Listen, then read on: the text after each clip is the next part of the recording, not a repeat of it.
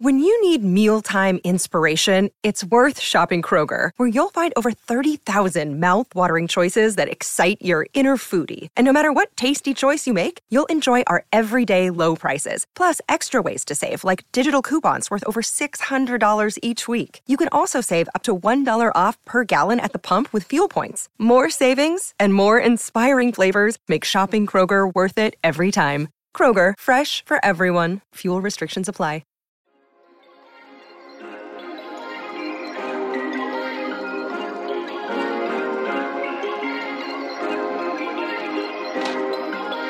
Perfect.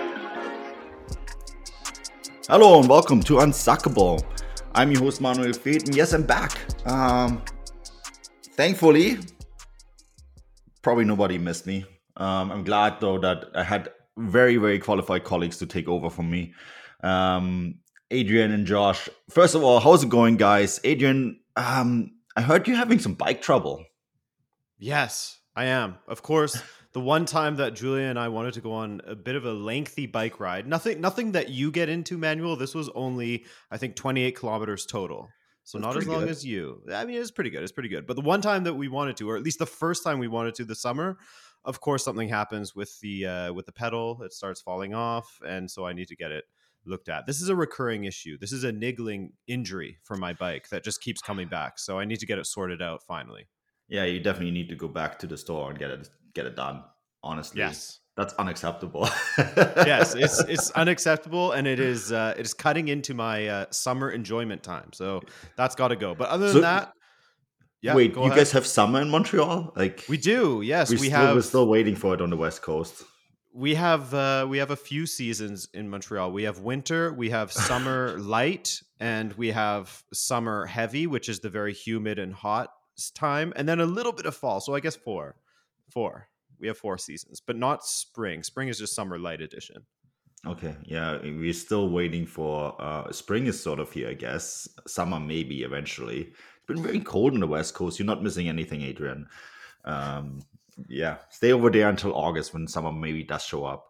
But we're not alone. Josh, how's it going with you? Do you have summer yet? Is it warm there where you are in Ontario? I'm pretty sure it's the hottest day in Ontario in like 75 years right now. Today is supposed to be. Whoa. I think it's like 29 technically, but feels like 35 or something along those lines. Like it is boiling. I spent the entire morning outside sipping on a coffee, felt like I was in Mexico. It's weird. It's a weird feeling. We need to send some of that over here. We will make a trade. Just give me 5 more degrees. I think growing up in Ontario, I'm gonna take everything I can get. I guess that's fair. You guys do have winters, so I shouldn't complain too much. Yeah, guys, we had the Champions League final, the grand finale of the season. I guess Filippo isn't here, and it is kind of funny because this is the first time he actually got something right all year long in terms of predictions. I think though he said a blowout for Real Madrid, right? We can't give him full credit. Yeah, I think he started with a 3-2 win, and then he leaned into it heavy with a 3-0 win. So he got the result right. We'll give him. So he was still wrong. Well, depends how you want to read it, I guess. No, I mean, I think it was just jokingly when I saw his prediction. After he had a good run last year at some point, but then he really got it wrong during the qualifiers. And I think ever since then, the joke has been, I go with whatever the opposite is. But in fairness, I mean, Josh, when you look at this game, it was all Liverpool. It was. But I mean, I can't remember exactly where. Someone asked me what my prediction was, and I said my head is telling me Liverpool because I just think they're simply the better team. But my gut is telling me Madrid. And we've talked on this podcast so many times of this incredible run. I'm not a fan of Madrid whatsoever, but I thought their run deserved a championship. It was spectacular. The amount of times their backs were against the wall. It looks like there's no way they're even getting out of the round of 16, and then the quarters, and then the semis. And all of a sudden they're in the finals and they're getting peppered. And yet they still found a way to win. It's really unbelievable. It's when one of my favorite Champions Leagues, like what my favorite Champions League runs to follow, because I just simply simply speaking, it was spectacular. Yeah, it really was. What did you make of it, Adrian? Pretty much the same as Josh, really, in that while the final wasn't pretty, which when are they ever pretty? Just based on what they accomplished coming back against PSG, against Chelsea, against Man City, whenever they needed something, whether it was a huge save out of Courtois or it was, a goal from Benzema or take your pick of whoever else to put in a brilliant performance, Modric, etc. They always got it. They always had someone that would rise to the occasion, and they provided the most entertainment, which ultimately that's what this is about for us, at least on the outside, is the entertainment factor of football. So they provided the most, and with that kind of record, with what Ancelotti's done once again, you can't really begrudge them of winning this, can you? Yeah, 60 feet on the way to win the Champions League. Do you still get it? That's a remarkable record. I thought it was a bit of an odd game because Liverpool were so overwhelmingly good, right? But also, Courtois made, I think, 2 good saves in the first half, and then another brilliant one in the second half. Then there was Naby Keita, who completely squandered a chance. You do have the sense that Thiago wasn't fully fit, so I think that was a big factor as well. Then there was that goal. There was that goal from Benzema that ultimately didn't count. And when you talk to people about that situation, it's actually surprising how few people know that it has to be 2 players. When the ball is passed, has to be 2 players between the striker and the goal, not just one and the goalkeeper. It's actually amazing how few people knew that. And then, of course, that the way it was explained that the ball came off Fabinho's knee. So because of that, he was not deemed in control, which is why that goal didn't count. But you just had the thought, right, that Real Madrid would score something out of nowhere. And what did you make of that goal, Josh? I thought TAA looked very, very lost in that situation. It was kind of funny because I've heard 2 names, and I guess it depends on the perspective that you look at. So people were basically blaming Van Dijk, and people were blaming Arnold. So I guess I initially thought Arnold, just because how, I don't know if it's a mindset where how vulnerable he is at the back regardless. But when I first watched it on my very first instinct, that's what I thought. But then I heard a couple different people analyzing it, saying like this was a shot, and they said that it was clearly a shot. He took the ball with his laces. Maybe that fooled a few people. Maybe got Trent lost. I don't know. It kind of, in my opinion, was a bit lucky because I personally think it was a shot too. I think he just completely whiffed it, and when luck's on your side, it's on your side. It's tricky. No one knows exactly what it's like to defend these type of situations when you think something's going to happen. I mean, it looked like a shot at very first instinct when you watch the ball come off your foot. You're thinking shot. I don't know how that basically adjusts your body to try to defend that, but clearly it caught a couple of the Liverpool players completely lost, and Vinicius just slid into the back, but in my eyes, like I said, on that instinct, when I'm looking at Trent, you had no idea where Vinicius was. Whether it was a shot or not, there's still a rebound. There's got to be a way for you to track your player. He snuck into the back, easy little tap in, a little bit of luck maybe, but regardless, it was the result that Madrid picked up, and a lot of fingers were being pointed at Trent.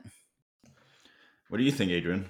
I think that I would just echo what Josh was saying there, because I think the most damning thing about it for Trent is that when you watch it back, as he's running back, he doesn't look over his shoulder one time to sort of check where his man is.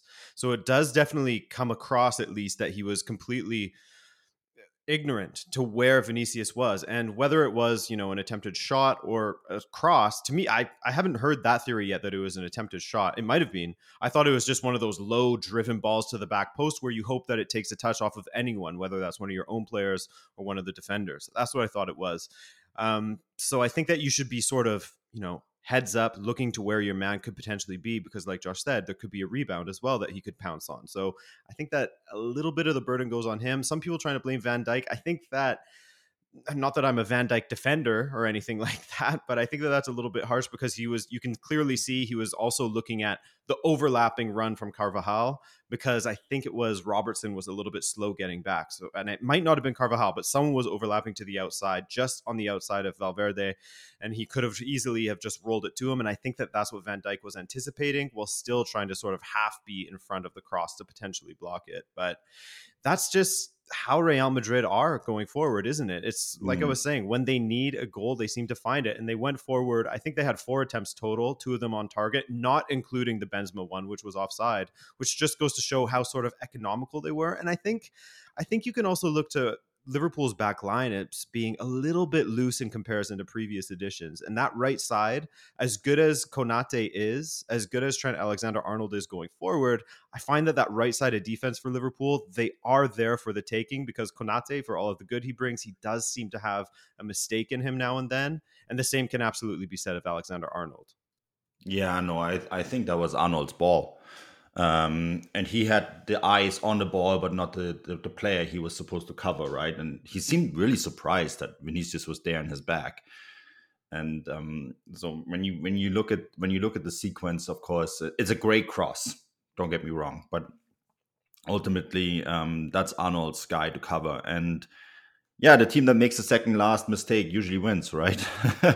That's how it goes. And unfortunately for Liverpool, Real Madrid didn't make a mistake at all in this game. And yeah, it was that single goal that decided it, which I thought was really fascinating too, because I think so many people expected more goals out of this game, but then in the Champions League finals, it usually never happens. And yeah, I don't know. It's one of those things where I'm just curious how you guys feel about Real Madrid winning this. And then, of course, it's also with Liverpool in the final. It does kind of feel with those two teams like they were pushing into this final with teams that kind of are on the end of an era, have an end of the era feel. What do you think of that, Josh? Because like you look at Klopp's side, a lot of those pieces might be gone at the end of the year. Sadio Mane pushing for a move to Bayern Munich. Salah might be gone. Firmino is on his last leg. Thiago was hurt. It does feel like that for that team, doesn't it? It kind of does, especially with Salah and Mane. Those are the two big ones. Those two have been so incredible for Liverpool for so long. Firmino's not quite what he used to be. Diaz coming in, making a huge impact. It looks like there's a big shift for Liverpool. And I guess you could have argued that same shift looked like it was going to potentially happen for Madrid with Modric and Kroos getting older and this. I don't know. It just didn't look like this Madrid side was gonna battle, and they found a way to tip in the final, especially where, from what I understand, I mean, Liverpool were heavy favorites, and from the run of play, they probably deserved. So I think there's one big thing to take away, and it's just seeing the job that Klopp has done when he took over this Liverpool side, where he took them. This was a team that I believe finished 9th.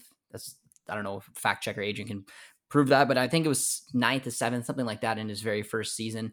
Yes, he took them to the Europa League final, but this was a drastically different team. He's worked wonders with so many different players and has made Mane and Salah and Firmino at least 2 of the 3 world class, with seeing Trent and Van Dijk take their game to the next level, Alisson as well. So it may be an end of an era, and a couple of those pillar players are going to potentially move on. But I think, like, for example, if they both move on or one of them move on, one will probably stay. Maybe Diaz comes in and really takes that starting role for himself. Like, Klopp just finds a way to get the best out of his players no matter what. And if I'm a Liverpool fan, yes, it's pretty disappointing because, I mean, you're on pace for the quadruple, and you didn't get the 2 more important trophies, but there's still a lot to like about this side. And knowing that Klopp's your manager, I'm not overly worried. I think he's going to find the best out of the players he's got and maybe dip into the transfer market a little bit as well.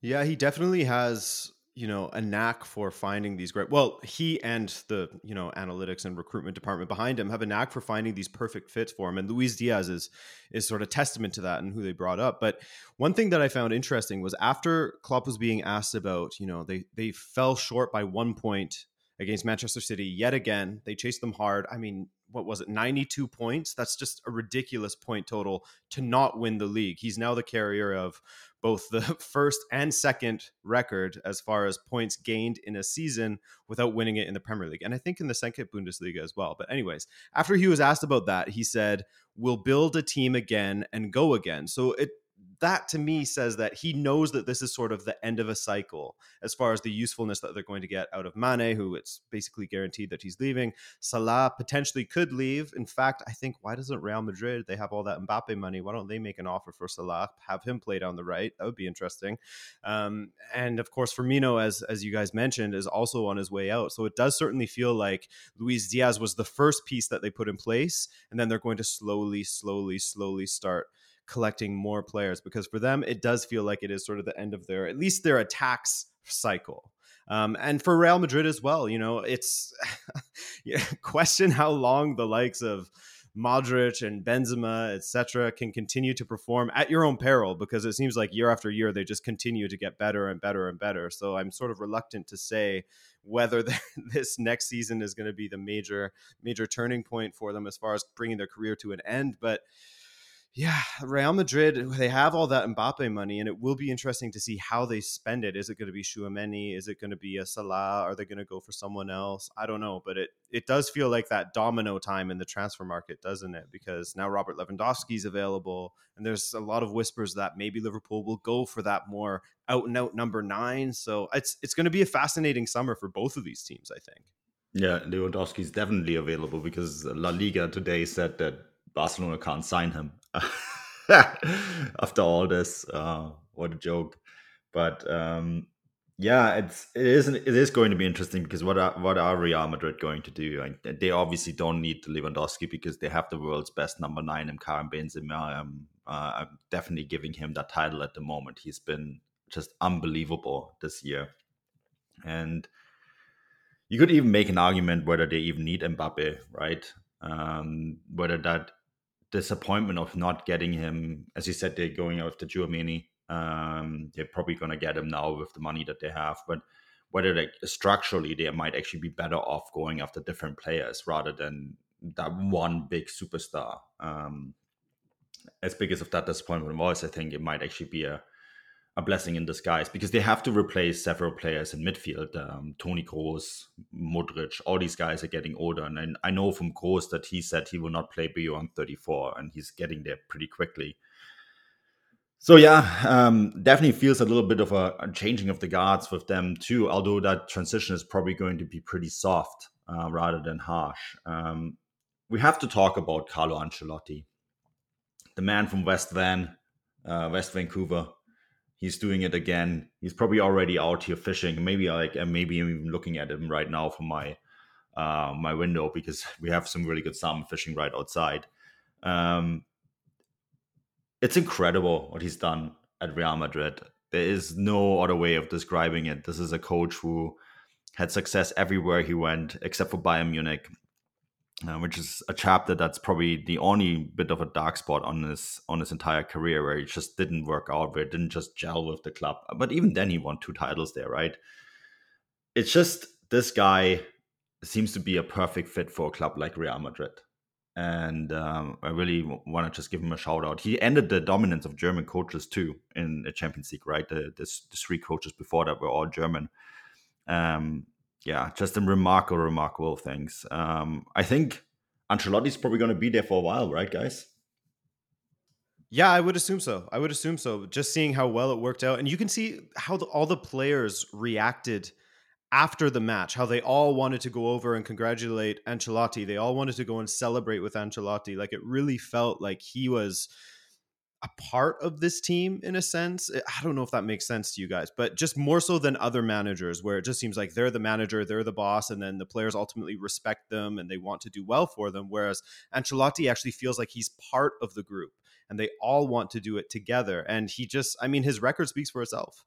This is the second time he's come to Real Madrid following a season where they failed to win a single trophy, as they did last season. And then he comes in and he wins the Champions League, but this time he also won the league. Whereas in 2014, he came in, I think it was after Mourinho's final season with Real Madrid, 2012-13, where they didn't win anything. And then he comes in and he wins La Decima. He wins the Champions League with them in 2014. So he has this habit of just coming in and getting these incredible results. And recently I actually did a video on, managers in cup finals. And they speak for himself. I mean, you look at Guardiola has a 78.5% winning rate in finals, Ancelotti 77.2%, and then Mourinho and Klopp, it gets a little bit lower. But I did sort of include that, what percentage of those wins were in Super Cups, because, I like a Super Cup, but they are ultimately friendlies at the beginning of a season. And Ancelotti does have a lot of Super Cups under his belt, but he's also the Champions League title holder with 4, so you can't really speak to him. And yeah, I'd be interested in seeing how they continue to build this squad and what that will look like once he starts to incorporate the young players, because that's one thing that he has really been able to do, and he hasn't really got enough credit for, was how he has made Vinicius explode this season and all of the little things that he told him in order to improve his game. And he was the first manager to actually be able to get him to do so, right, Josh?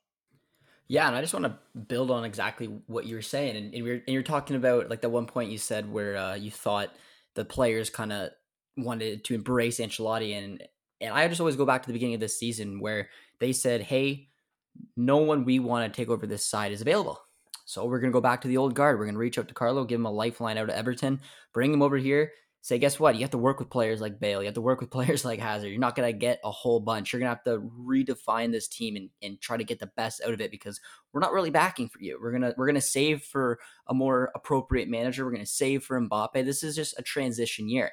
And then if your players in that dressing room, like like Benzema and Modric and Marcelo and players who've been to the highest level and have won 3-4 Champions Leagues, and you're sitting there and being like, transition year, do you not see the type of team that we have? It's almost like they were set up to prove the board wrong and prove that they can do something special. And Ancelotti got these players to buy in. He got, I'm not gonna say lucky, because he just got players to break out when they needed to. And because this team, in my opinion, wouldn't have been the same if Vinicius didn't hit the heights that he did today. But I mean, having Valverde out on the right hand side is just an interesting take. He played his 10 out of 11 pretty consistently all season long. Really relied on Eder Militao to step up. Relied on Alba to just adapt into this league, this new system. And it's just been an incredible rise on what was supposed to be a transition year, where he wins his first Liga title, goes back, wins his 4th Champions League, and this dynasty of Galactico players get to celebrate once again. It's just a really unique story, and one that I really didn't think was going to happen, because I didn't think that there were going to be a pushover, but I thought it was going to be a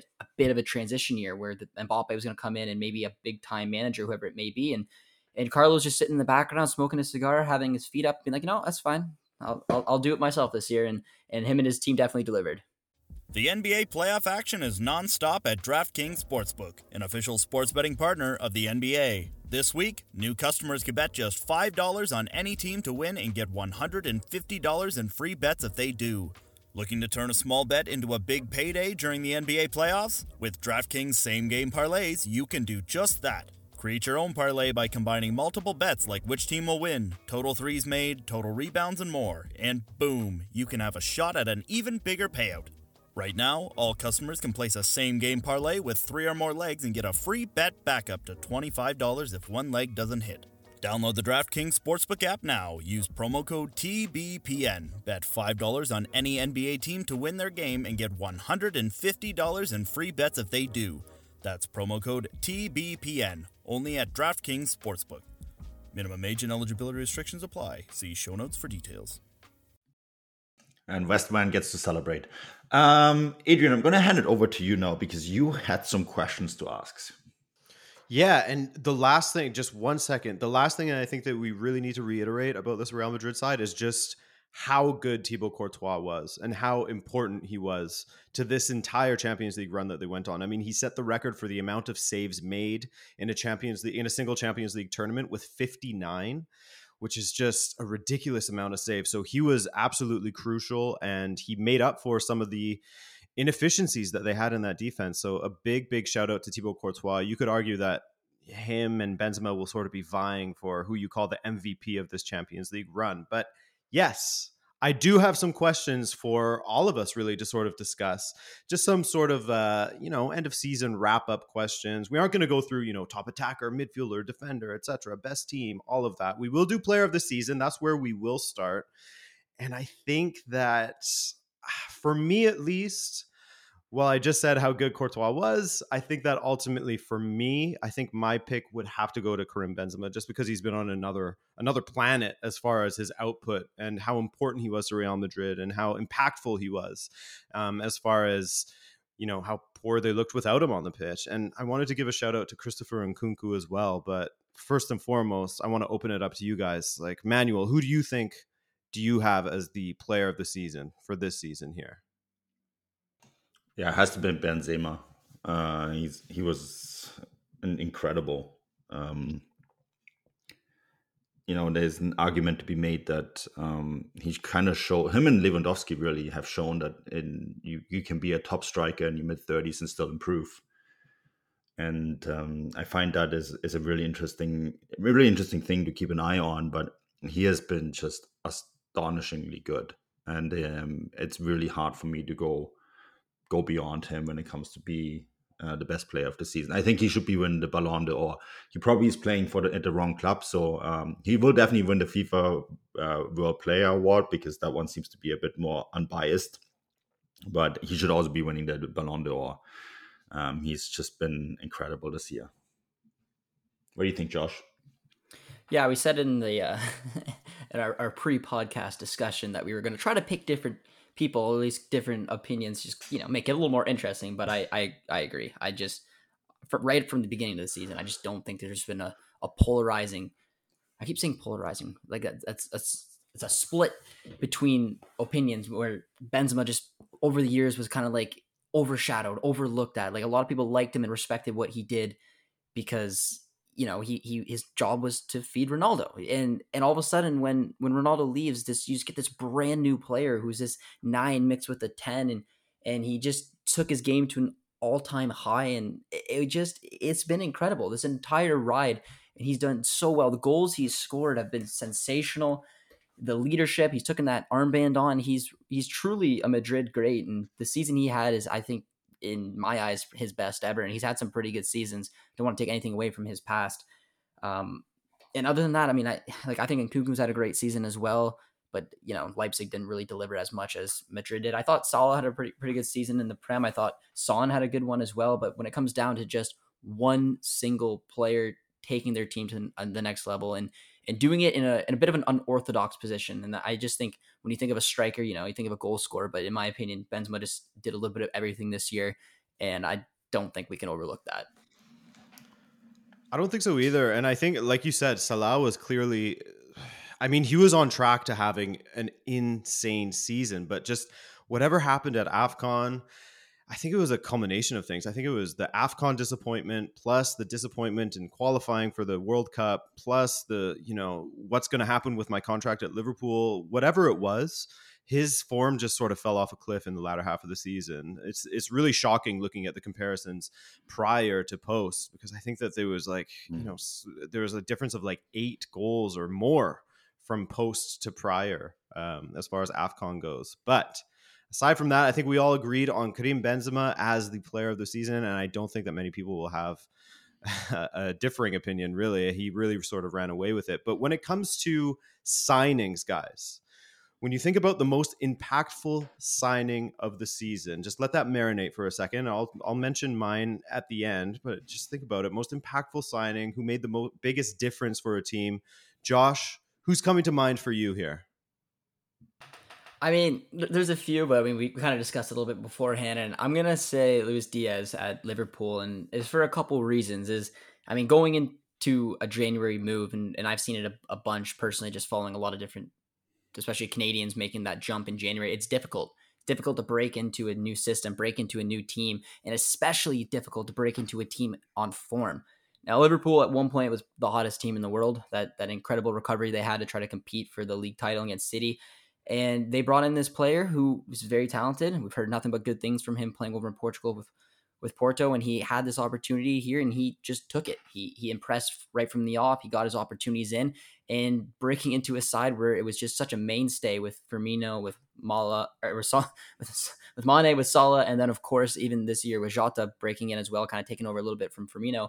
I was like, how is this player going to come in January and going to break in. But he, for me, was the third guy. Mane kind of moved to the middle. You had him, Diaz on the left, and you had Saul on the right. And I think it's a very difficult thing to do, to be able to grab a team that's going full steam and be like, nope, there's going to be room for me. So I know he only played a half season, but I think it just speaks to the impact that he's truly had on this side, and why I think next season, especially when one of those two big players potentially leave, that they're in safe hands, because this player, I think, is just got an even higher ceiling and will potentially reach it next season as well.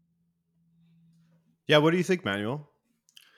Yeah, I mean, Diaz is a great shout. And if Josh hadn't stolen him, I would have probably used him and talked about him. It's exactly the same thing. But because Josh got the first pick, and good shout, Josh. 100% agree with everything you say. I'm going with Tammy Abraham from Roma. Just had an incredible season in Serie A and the Conference League and won that title. I think it's really interesting how he left Chelsea because Chelsea signed Lukaku, who didn't work out at all, and is probably going to leave the club now again, right? And Tammy Abraham was sort of discarded. That said, with a pretty big fee, 40 million euros, right? To play at Roma, and has just been a massive success there, and really taking on the city. He has learning Italian and learned the anthem as well, Roma anthem, and has become a fan favorite there. And it's not often that English players go abroad and become a huge success. It's becoming more common now, I guess. But there has been a time when it didn't happen, and he's really shown that sometimes for a young player like him to go abroad and learn something different and go out of your comfort zone can really help you with your development. And he's just been fantastic. The entire story around him has been just so fantastic to follow. And yeah, he's definitely been my impact signing of the year. And it looks like he's probably going to stay for a while too. Mourinho obviously has been very good for him. And yeah, that's my guy, Tammy Abraham. And I hope he doesn't fall for, speaking about him staying around for a while, I hope he doesn't fall for that return to Chelsea trap like Lukaku did, because that did not go well. And just, Serie A is an incredibly entertaining league to watch. Just stay there for a while. Great fans. Plus the food and the weather. Exactly. It's far. You're winning. Tammy Abraham, you are winning. But speaking of Italy, my pick is also in Italy as well. And I'm going to have to go with Mike Maignan to AC Milan, because, there was a lot of questions around what are they going to do? What are they going to do with Donnarumma? He's on his way out. He was, a Milan kid since the beginning. And that must have been a very scary proposition. But Maldini and the recruitment staff at AC Milan lined up Mike Maignan from Lille, who had just come fresh off of being the best keeper in France for Lille and helping them win their first title in a decade. And then he comes to AC Milan and he helps them win their first title in over a decade, 11 years. And he was just superb. Once again, there was no drop off in form. His distribution was great. I mean, the guy even picked up an assist for Rafael Leão's goal against Sampdoria. And as far as his shot stopping goes, 17 clean sheets. I believe there was a stat out there from StatsBomb that said that he has prevented 8 goals that an average keeper would not have prevented. So that tells you how many points that he's probably saved for AC Milan. And he only conceded 21 goals in 32 appearances. So Mike Maignan for me has been fantastic. And I think that honestly, with his distribution, his shot stopping ability, I think that this could be the next guy. Sort of, he has that trajectory at least, that if he continues on it, he could be, talked about as the best goalkeeper in the world in a few years. Once that pesky Manuel Neuer moves on, right? So I think that Mike Maignan is definitely on his way to becoming a top keeper if he can keep these performances going. And for me, he was the most impactful signing of the season. But I'm going to defer to you guys for this next question, because I still need to think about it a little bit. We were talking about this prior to the podcast, just sort of seeing how the sausage is made here, guys. We were talking about it prior to the podcast, and we had a difficult time coming up with the top performing North American abroad. So, Manuel, who is your pick ultimately? Yeah, I struggled with this one because, when you really look at it, there haven't been very many that have actually had an outstanding season in Europe. Whether you look at Canadians, Americans, or Mexicans, or any other nationality, and that's ultimately made it really difficult for me.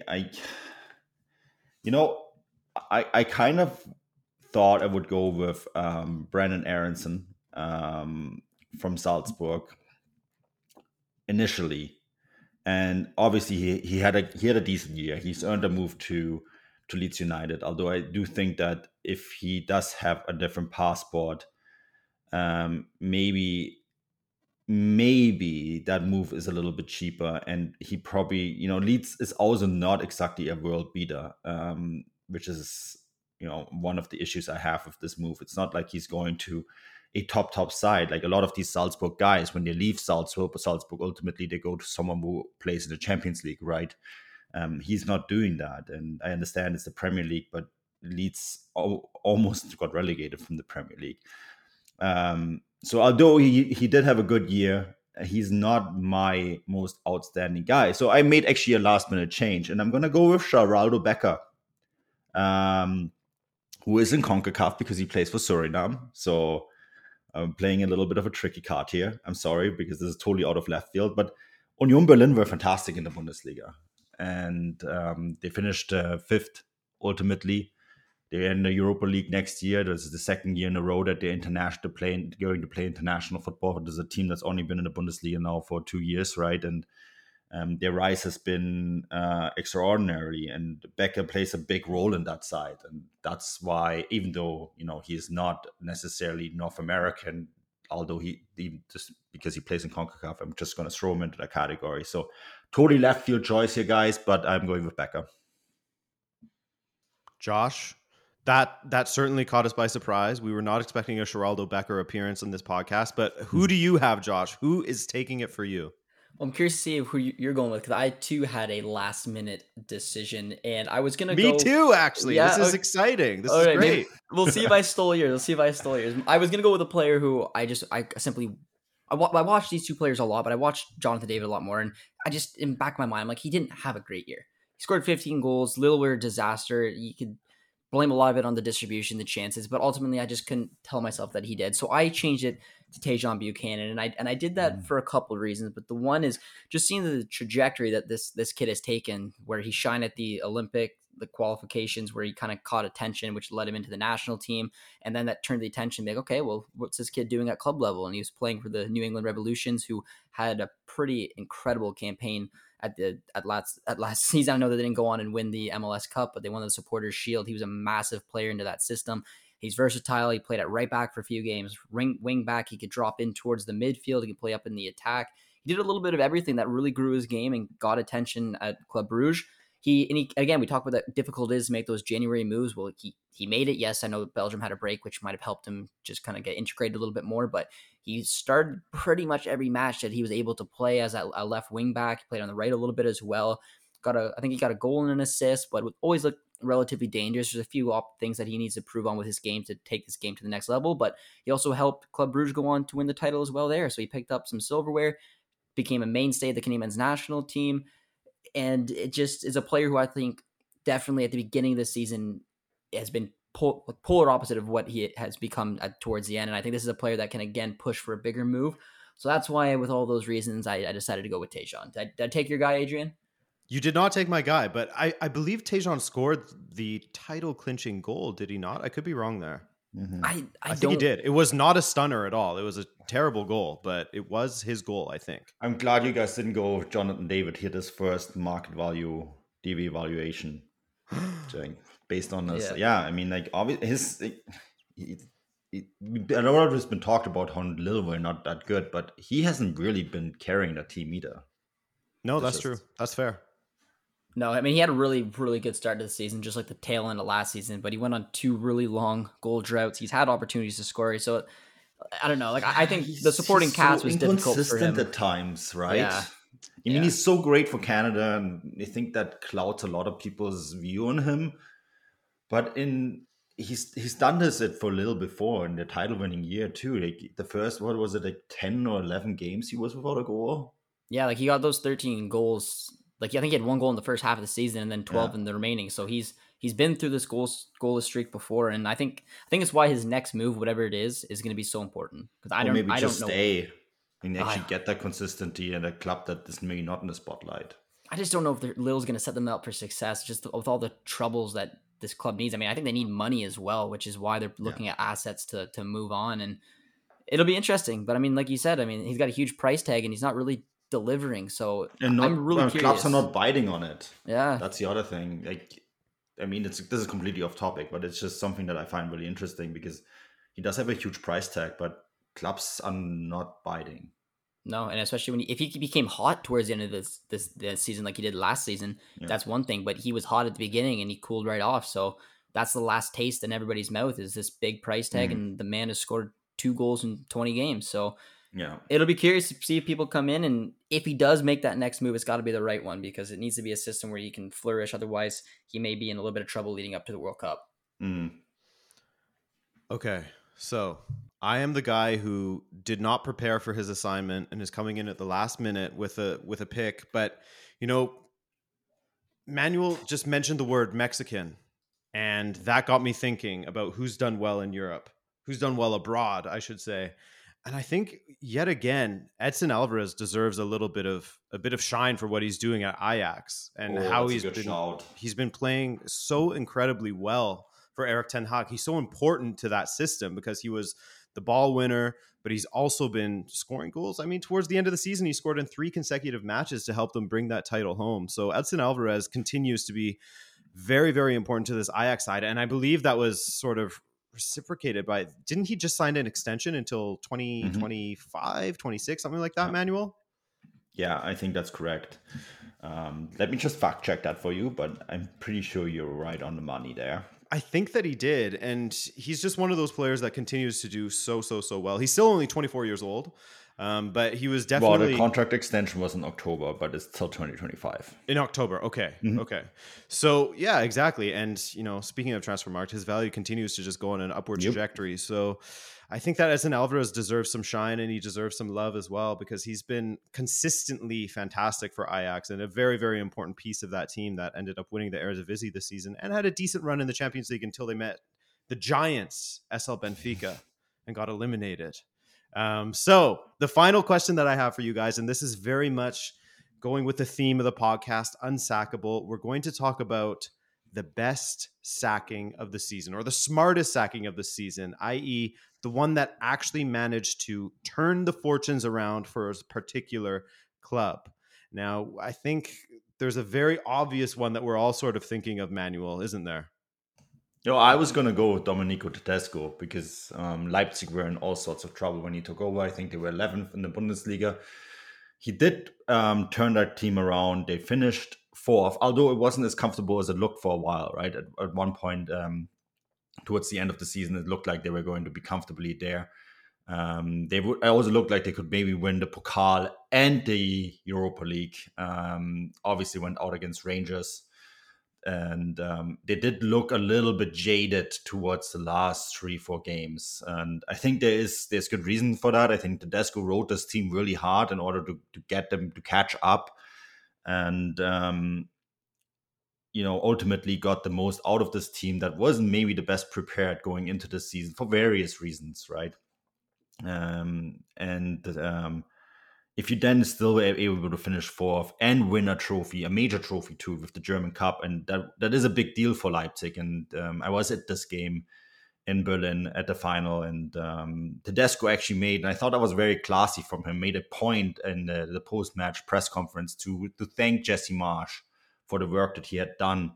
I had, before taking over, he said that was his trophy too. He won 2 cup rounds, and it wouldn't have been possible without him. So, he did take over in a difficult situation. I think Marsch and Leipzig, that was just not a good fit. It happens. The club moved on, found the right coach for the club, and ultimately he delivered. And I think that is very impactful because, finishing in the top 4 allows them all sorts of things. To keep Nkunku, for example, to fight off maybe Bayern Munich signing Lima. And, it just helps the club to grow and build on a squad that is a very good squad. I still maintain that it's probably the best squad in the Bundesliga, and he's gotten a lot out of this team. So Tedesco is my choice. I think too that he's just a very interesting coach who's went abroad to Russia, learned Russian,